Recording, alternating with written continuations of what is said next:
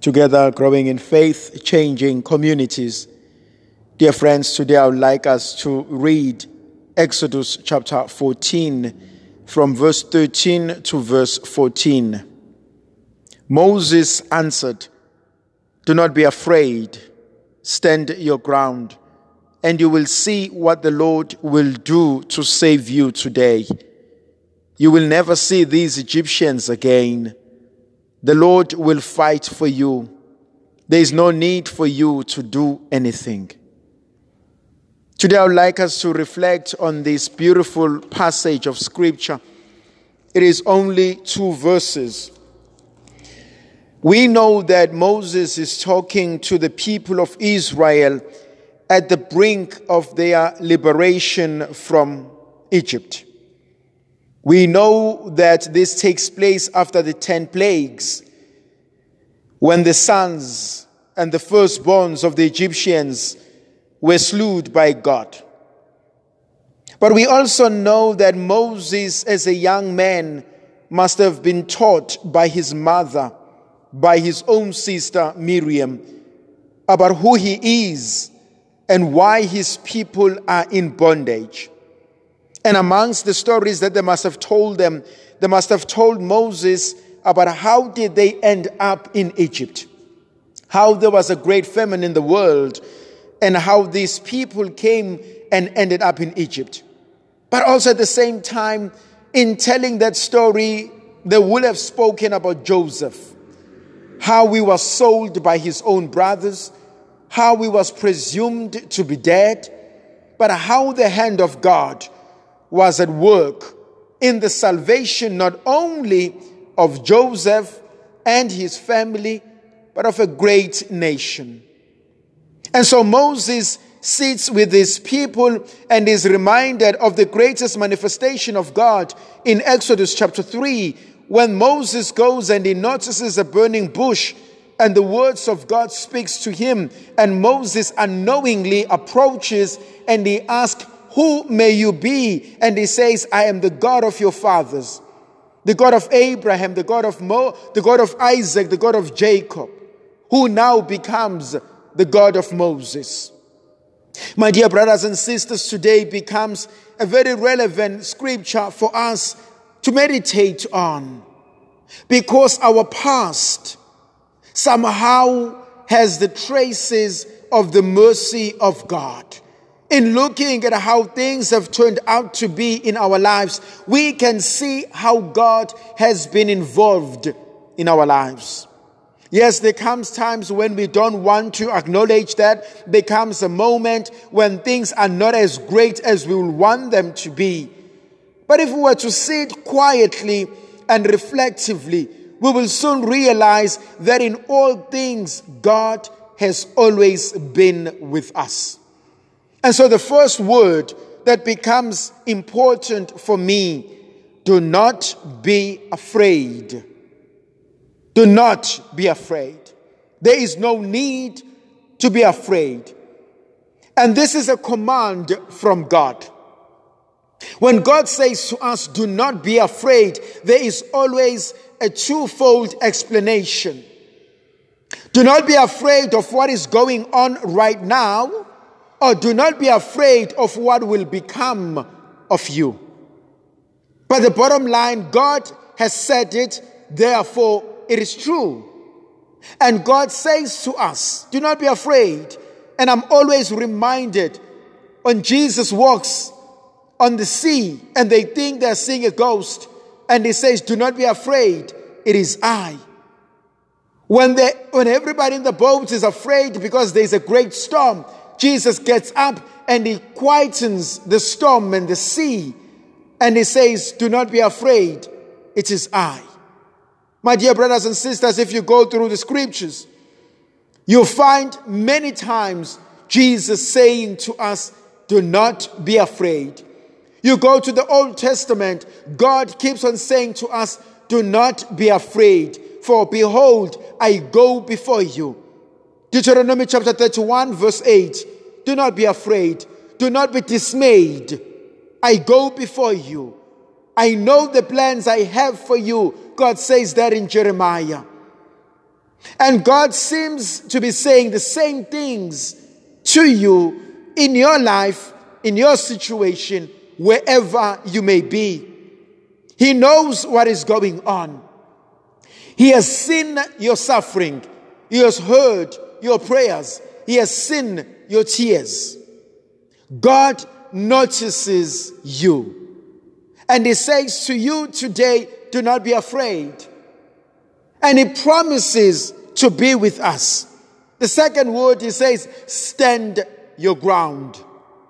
Remain standing. Be fortified. Be courageous. Know that I am with you. And this is an important phrase for me. I stand not because I have the power to stand. I stand because the one who stands by me is the most powerful.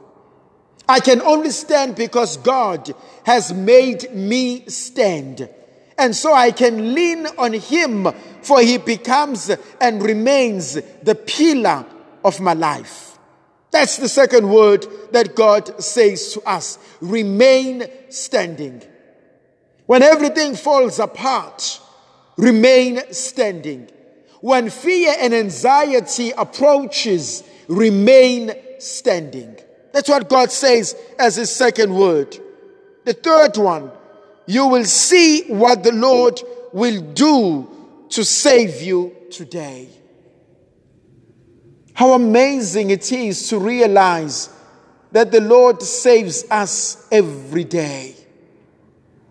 The breath that we take is a gift from God. The new day, the new dawn, the new beginnings are signs of God saving us. Are signs of God giving us a new life, giving us a new opportunity, giving us a new lease in life. And He says, see how I save you today. I'm always reminded of this verse in the scriptures. The sparrow has a hole, but the Son of Man has no place to lay his head. The birds of the fields are fed. They have everything provided for them. And if God knows that the birds are fed, then everyone is taken care of. What makes you think He will not take care of you? What makes you think He will not find a home in you? What makes you think He will not come and stay with you?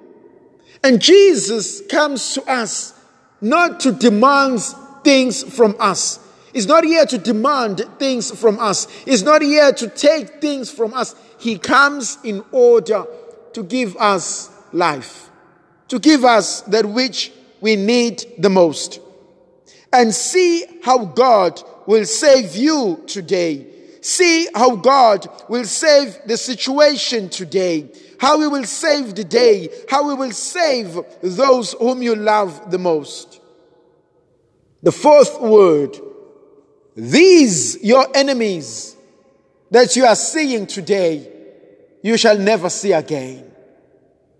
Whatever you are going through right now, it shall come to pass. There was a time you were not going through it, and yes, you are going through it now, but know that this too shall pass. Know that the one who proclaims this word is truthful because He is God Himself.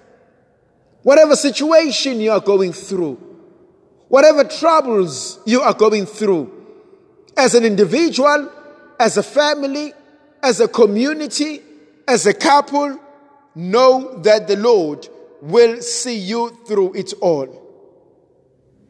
The fifth word that I love the most, the Lord will fight for you. I don't have to fight. The Lord will fight. The Lord will take care of the situation. And this, for me, is what Jesus does on the cross. Father, into your hands I commend my spirit. For me, it is one of the most powerful things we can ever do, to surrender to the will of God, to surrender to the plan of God, to surrender to a God that we know that He loves us, to surrender to a God that we know He has our best interest at heart. I surrender to you, O Lord, because I have done all humanly possible and I have failed. I have done all that I thought I could do, but I did not succeed. So I surrender to you, maybe because I trust you, but I also surrender to you because, like St. Paul and St. Peter, we can say, to whom shall we go? You have the words of eternal life. I have nowhere else to turn to. I have no one else to talk to. I have no one else to understand the situation. And so this final word is important. To know that God is fighting my battles, to know that God is taking care of the situation, to know that God cares enough to deal with the problem. I'm called to surrender. You are called to surrender and say, Lord, I offer you my life. I offer you my family. I offer you my friends, my colleagues. I offer you that which matters the most. I offer you my faith. And it is faith in God that changes the situation. It is this total surrender to God that liberates us.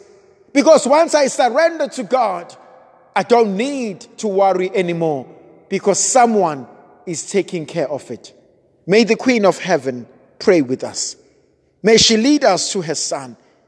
May she protect us with an eternal love. May Almighty God bless and protect us, the Father, the Son, and the Holy Spirit. Amen.